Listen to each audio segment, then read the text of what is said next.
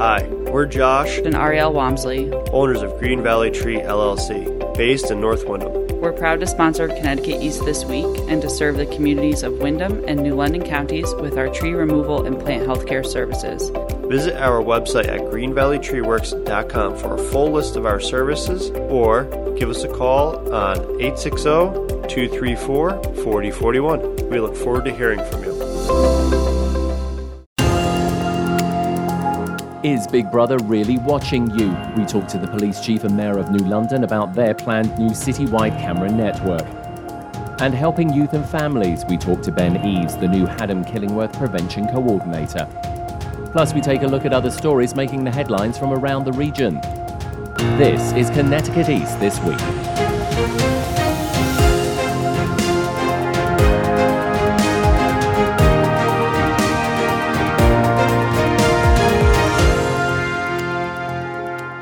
Hello, I'm Brian Scott Smith. Despite the fact we have cameras on our phones, doorbells, and on our homes, the moment a city talks about getting a new camera system for public safety that will be used by the police department, the inevitable Big Brother watching us comments emerge. The City of New London recently announced they intend to put in place a new citywide camera system at a cost of over $350,000. And I sat down with the Chief of Police and the Mayor of New London to talk about the project and began by asking Brian Wright, the city's police chief, to explain more about what was being perceived as a surveillance camera system. First, I like to refer to it as a public safety camera system. The connotation of surveillance kind of has a negativity to it, so we look at it as a public safety camera system. And it's a means and measure that the city is going to invest in a means to help deter, detect, and prevent crime. And Mayor, already there's been a little bit of backlash. There always is with things like this. I mean, some people are saying Big Brother watching us. Other people seem happy that the city wants to invest this sort of money. I mean, what's your reaction to all of this? You know, just cutting straight to the chase, as it were. Well, the cameras could only see public spaces and spaces where people would not have an expectation of privacy anyway. So, and I think most people are very used to being on camera these days. I don't think you can walk up to anybody's home without being seen before you get to the front door, because they all have cameras on their doorbells now. So I think it's very good, and it's proven successful in the city of New London. We had a murder of a young fellow last year that the camera system was instrumental in solving that crime very quickly. I think it's useful, and I support the police department's initiative on this. And Chief, just talk to us a little bit more about it, because it's quite a lot of cameras. I mean, it's been reported as around about 3 dozen cameras will be dotted around the city. One comment in particular that came out in the media, which I think has got a few people sort of like asking a few questions, is this license plate reader ready cameras. I mean, just tell us a little bit about that one. License plate readers, otherwise referred to as LPRs, they've been used by law enforcement for considerably a long time now.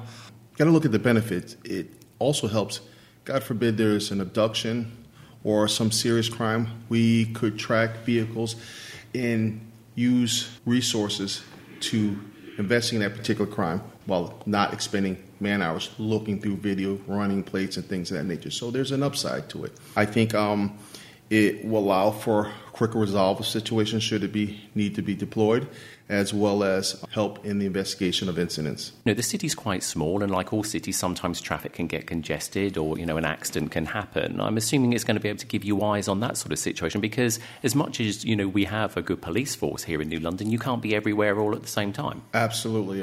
It allows the process to be sped up. In addition to that, it provides another resource for law enforcement. In this day and age where cell phones, Ring, home cameras, I mean, everyone's used to being or understood that at some point in time they could be on camera, whether they approve or want to or not want to. And it refers me to an adage which says, a picture is worth 1,000 words. I think a video would be worth 1,000,000. And Mayor, also, I suppose from your point of view as well, as you further develop the city, buildings go up, etc. It says in this piece that obviously city personnel, other than just the police, will also be able to have access to this. Having this sort of data, I mean, if you sort of see hotspots in this city, maybe a bad, junction, is this something that you can ultimately use over time to maybe improve areas of the city as well? The technology, or our use of the technology, is just developing.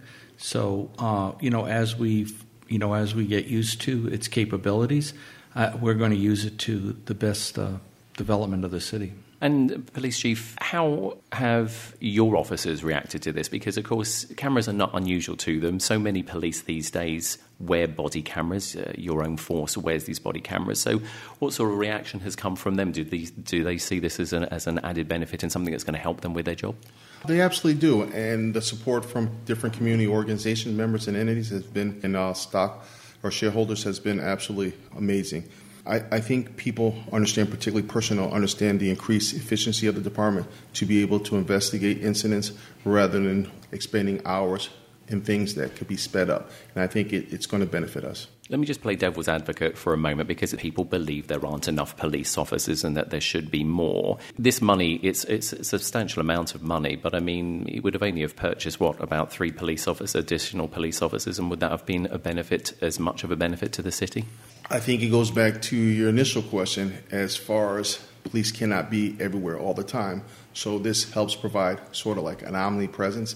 And like I said, it increases the efficiency of officers. So if there is a situation where something may occur and homeowner or business are not there, police officers weren't there, if a camera is available, we have a resource to kind of detect.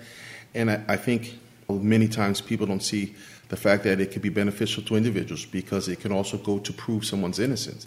If they're being accused of something, they weren't present or weren't there or weren't the initiator of such an act. So I think that's a benefit that people kind of leave out or think of or consider. Chief Brian Wright and Mayor Michael Passero, thank you as always for your time.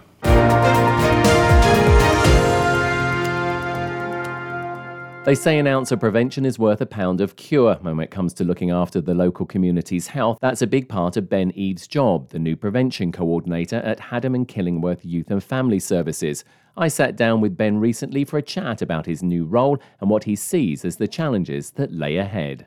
Ben, thanks for joining us on Connecticut East this week. Thanks for having me. Appreciate it. As we keep talking, people are going to recognise that it's 2 British people talking, except Yes. your accent's a little bit different to mine. So just give us a little bit of your background. Okay, so I was raised in the north of England, about an hour north of Manchester, and I originally came over here when I was about 18 on a basketball scholarship. That was kind of the first step for me to be here, and then I went overseas and played for a few years, and then I got married and now live in Groton. Obviously, we've mentioned about the basketball, and you know, that's part of your history. But then what got you interested in this, you know, as I say, social services and youth and family work? Because that's a very different ballgame. When I was at school at URI, actually, I got heavily involved in prevention and advocacy services. Something kind of, I guess, sparked in me that I could, you know, I really enjoyed connecting with people and supporting and helping in that field. And it just kind of, it was something that I continued on with while I was at school and while I went overseas. And then when the opportunity came up in HK to do something that really, like, a lot of my experiences could lend themselves to, it was something I needed to jump on for sure. So I'm definitely excited to be here and start some good work and take off from the good work that's been done before me. So, do you think also, you know, looking back at your career and your history to date, and just quickly touching on the basketball again, I mean, basketball's a team sport. Absolutely. Yeah. You know, it's not just about the individual, it's about everybody together to, you know, to get the win or whatever. Do you think that was also part of that ethos is what drove you to sort of this type of work? Because it is very much a collective, so like collaborative thing, isn't it? Absolutely. Yeah, I think one of the things that, you know, it's kind of, like you said, I've had a non-linear journey to this point. Probably a little bit like, I guess you could say, like, not a traditional, you know, path. But like you say, I think there are things that have lent themselves to this role and will continue to do so. And one of them is, you know, collaboration, being able to work together on a collective goal, bringing all of the different, you know, facets or different, as in this case, different sectors of a community together in one sort of common aim or common goal. So, yeah, I think there are definitely parallels there.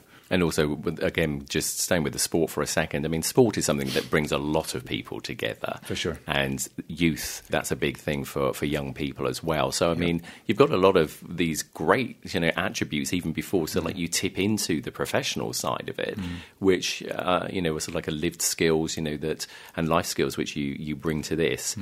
Talk to us a little bit about this prevention coordinator position, because I'm guessing, like so many things in the social service world, it's multifaceted. For sure. But for give sure. us a taste of some of the stuff that fall into your responsibilities. The ongoing goal is to, reduce substance use and alcohol with the youth. And focus on the whys, the reasons, connecting people's stories, figuring out how best we can help and connect with people on an individual level, on a group level, on a school-based level, on a community level. So there's a lot, like you say, there's a lot of different facets of that become a part of my role. But I think that only makes it more exciting, because those connections can be sort of enhanced or optimized, and the work that's already been done, and the goals that we have moving forward based on some of the research, I think, that gives a lot of opportunities. But, again, it's finding out. For me, I've not been here long, so it's just been exciting to get to know a feel of the community that I'm now a part of, and just finding ways to best connect and best serve the the local community and what we're trying to do. Before coming here, I understand that you worked in the East Lyme Schools district area, which isn't far away from Haddam-Killingworth area. East Lyme, not as rural. I mean, a little bit more of a sort of like a town situation. Yep. What were some of the sort of like responsibilities and some of the challenges that you dealt with there? Because I mean, is it a case of they can be a little bit different? Because Haddam-Killingworth is very much more a rural situation. But I mean, are there differences? I think slightly. I mean, it's not, East Lyme by no means is a huge area in relationship to some of the cities in the area. But I think it's just familiarizing yourself with the community around you. But I think it's also there are common, I mean, we were just talking before about risk factors that are coming out of the survey that we've kind of done to drive our sort of mission. And I think there's a lot of things that have proven to be parallel with other places, because I think we're living in a time where information is very, very accessible and things are very, very prevalent. So I don't think that necessarily changes a great deal, but I think they're just different ways in which that you connect with people can slightly differ. But I think one of the advantages with having a small town feel like HK is that you can connect with many people through in a relatively short space of time, because there isn't as many people to go through, if you can call it that. So that's one of the, I think, it's a plus and a minus depending on which way you look at it, really. The other thing is, here in Haddam-Killingworth, Youth and Family Services is actually on the campus of Haddam-Killingworth High School. Sure. This is where we're talking to you now, at your offices on the campus. Yep. Being so close to the school, i.e. on the grounds, do you think that makes that easier? It reduces barriers to, one, for you as the people who work here, but also the students and the teachers? Because sometimes I think, people, if they want services and they have to go and find them, suddenly that becomes a barrier, or they make that a barrier. So do you think it's going to be more helpful actually being so close to the students? I'm hoping so. I think the intention is to be visible. Be in line of sight as much as you can be available for people, no matter how, what levels of support, questions, concerns, comments that they may have, to be, like you say, to be in arm's reach, I think is a massive plus. I'm looking forward to collaborating with the schools and pushing on with the work that's been done, but also looking new ways to sort of enhance the information and the tools that we can provide for our young people in the community. And I think it's a fantastic opportunity, because we are, like you say, on the school grounds. So every day they come in, they pass the White House in front of the school, so they know we're here, and it's just a question of taking advantage of that, really. As you said, you're fairly new to this particular position here, but of course we've all been living with COVID, and we've seen the results of that, and it has had a dramatic impact on the youth, school children. What sort of challenges or what sorts of things have been coming out, maybe from surveys, from research that you guys have been doing here at Youth and Family Services? What sorts of things have you been seeing that you are saying, okay, hey, this needs to be given a priority? The human connection, the interactions. I think there's probably a lot of young people and older people who have suffered because of a lack of connection with other people. And I think everything has been, it's been FaceTime, it's been Zoom, it's been phone calls, and it's been, you're in contact, but you're not, I don't know whether when you're in, you can't really share a space with somebody in a physical sense. I think there's a different kind of interaction there. But I think a lot of people are asking for guidance, and I think we're all experiencing this for the first time. So I think it's one of those situations where everybody's just trying to figure it out and figure out how best to move forward. People have done a great job with establishing like virtual meetings and things like that to make connections on a wider scale possible. But it's a continuing thing, and as more information comes out about COVID and about the different kind of developments there, I think things are just constantly evolving there as well. So it's kind of a follow the protocols and keep it moving kind of thing, and just roll with the punches. So, but it's been a challenge, I think, for everybody. I don't think we can minimize that for a moment. So that must, in a way, though, make that work just a little bit more challenging for you guys, in trying to obviously, as you say, get in front of people. Yeah. Because I think you were alluding to, like, that personal touch is much more required in the job that you're trying to do. Yeah, I think so. I think there's a lot to be said for, a level of, there's a sort of like non-verbal communication that you don't necessarily get if somebody is on a screen. I think it's something that you trying to help somebody and best get to understand.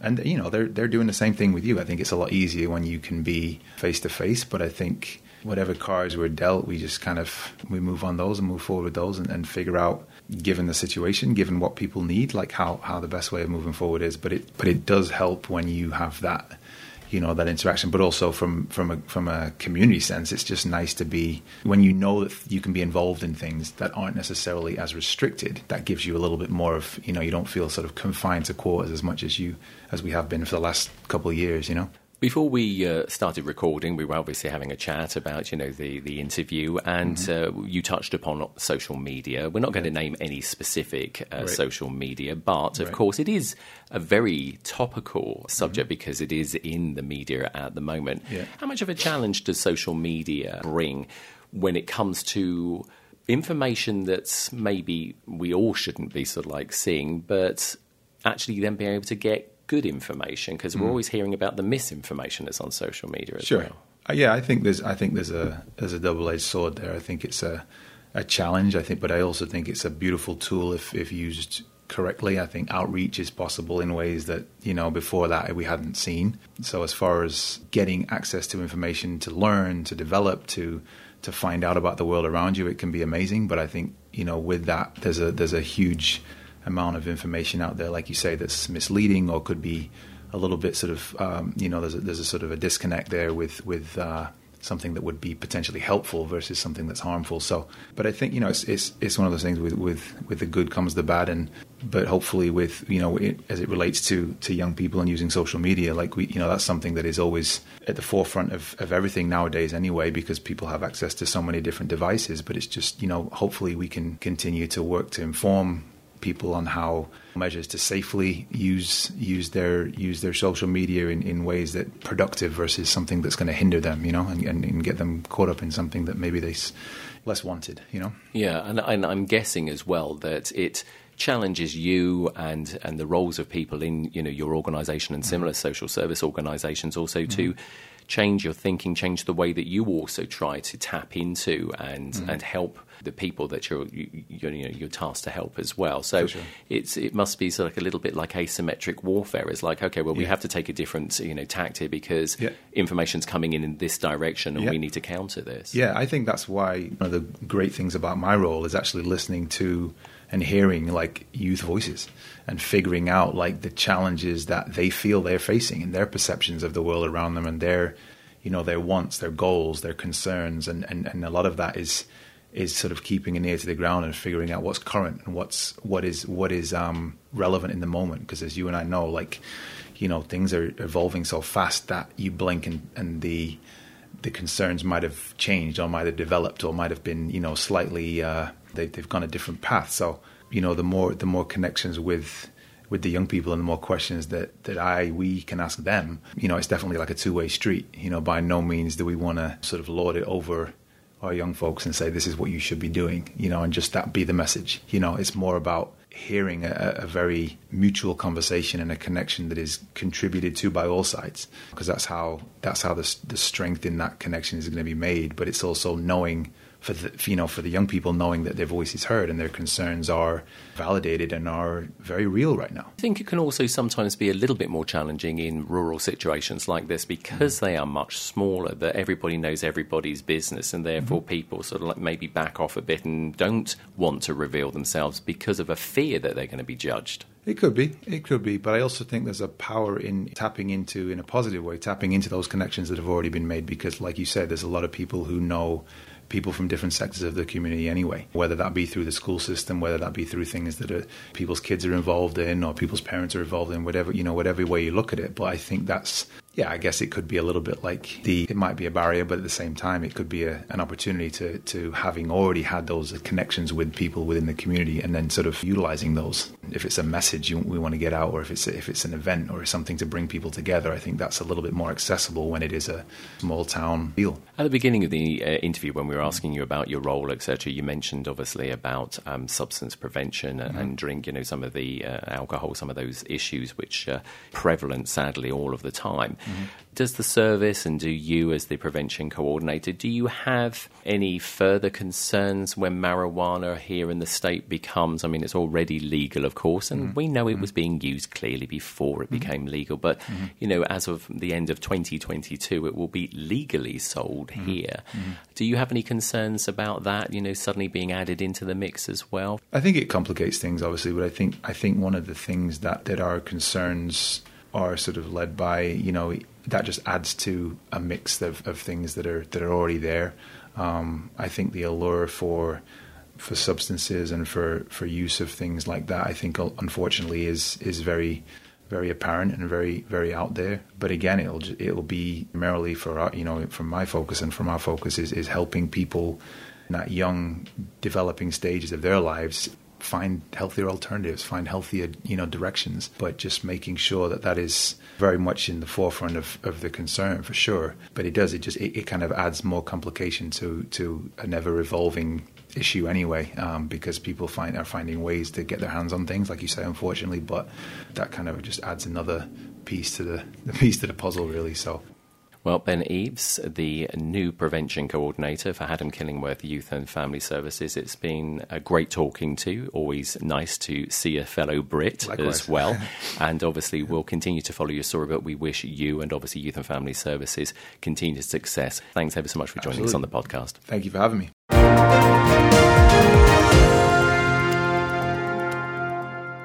Put a frog in boiling water and it'll jump right out. But put a frog in cool water and slowly heat it up, that frog will boil. As veterans, we tell ourselves the lie that we can handle anything. We let the water boil. You are not a frog. If you or a veteran you know needs support, don't wait. Reach out. Find resources at va.gov/reach. That's va.gov/reach. Brought to you by the United States Department of Veterans Affairs and the Ad Council. Tree damage caused by high winds, hurricanes, or stormy weather? Green Valley Tree has you covered. We offer emergency storm service for residential, commercial, and even municipalities. From full removals, uprooted or broken trees, to broken and fractured limbs, no job too big or small. If you need immediate emergency service outside our regular business hours, call our emergency hotline at 860-966-5710 and visit our website at greenvalleytreeworks.com for details of our other services. Time now for a look at some of the other stories making the headlines in the region recently. Brown University researchers found that in Connecticut's efforts to combat climate change, electric and gas utilities spent the most on climate and energy lobbying at the state capitol. Emily Scott of the Connecticut News Service has more.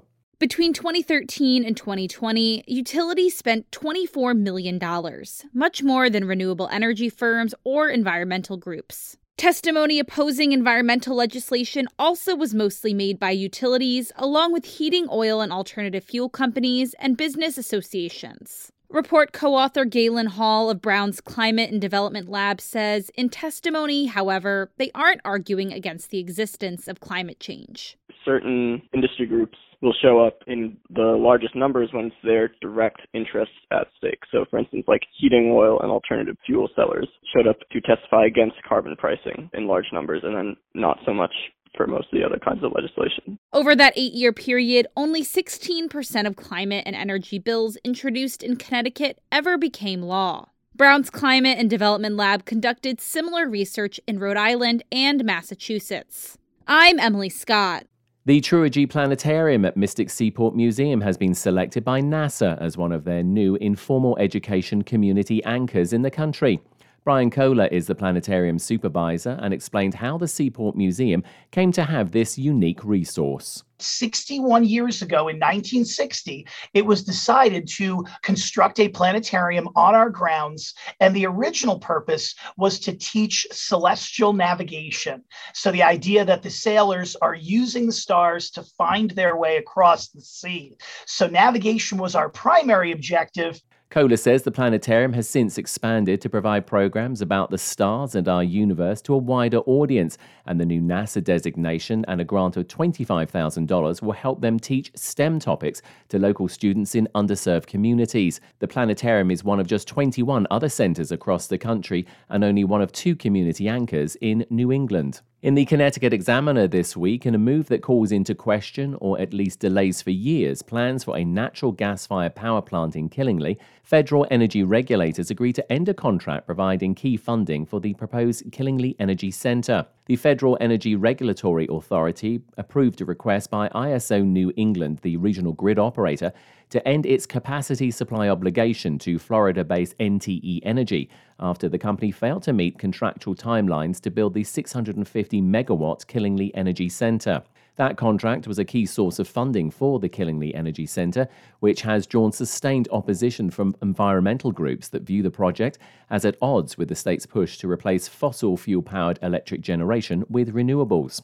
In the day this week, New London School Superintendent Cynthia Ritchie was serving a dual role recently, managing the school district while also acting as an elementary school principal. It's part of what Ritchie calls the district's all-hands-on-deck approach to cover staff vacancies and keep the schools open during the latest COVID-19 surge. Coming out of the holiday break, many districts across the region are similarly coping with a shortage of teachers, substitutes and bus drivers. The staffing shortage led to a decision in nearby Stonington to cancel school for students on some days recently too. In the Norwich Bulletin this week, Norwich police are investigating a string of incidents involving vandalism of 3 bus station advertisements paid for by recently elected City Council member Swaranjit Singh. The 4 incidents occurred between November 1st and December 28th and involve 3 of the 8 advertisements Singh pays for, which aim to educate the public on Sikh culture. Singh made state history in November when he became the first Sikh to win the election as a city council member in the state of Connecticut. "We are not a racist town, and the people of Norwich have spoken it loud by electing me," Singh said of the vandalism acts.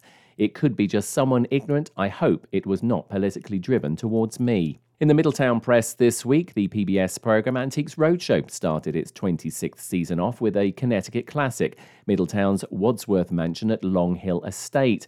The mansion played host for the first 3 episodes of the season as people from around the area brought their treasures on site to be examined by professional appraisers. The Wadsworth episodes include an Antiques Roadshow first, according to a news release. The team appraised its first antique car with longtime Connecticut resident Paul Newman's autograph on the dashboard. And in the Chronicle this week, Wyndham's fight against the ongoing COVID surge continued recently, with some residents finally being able to get their hands on much sought-after home test kits. Town staff members and volunteers gave out 1,350 home COVID-19 test kits to Wyndham residents during a heavily attended event at Rec Park.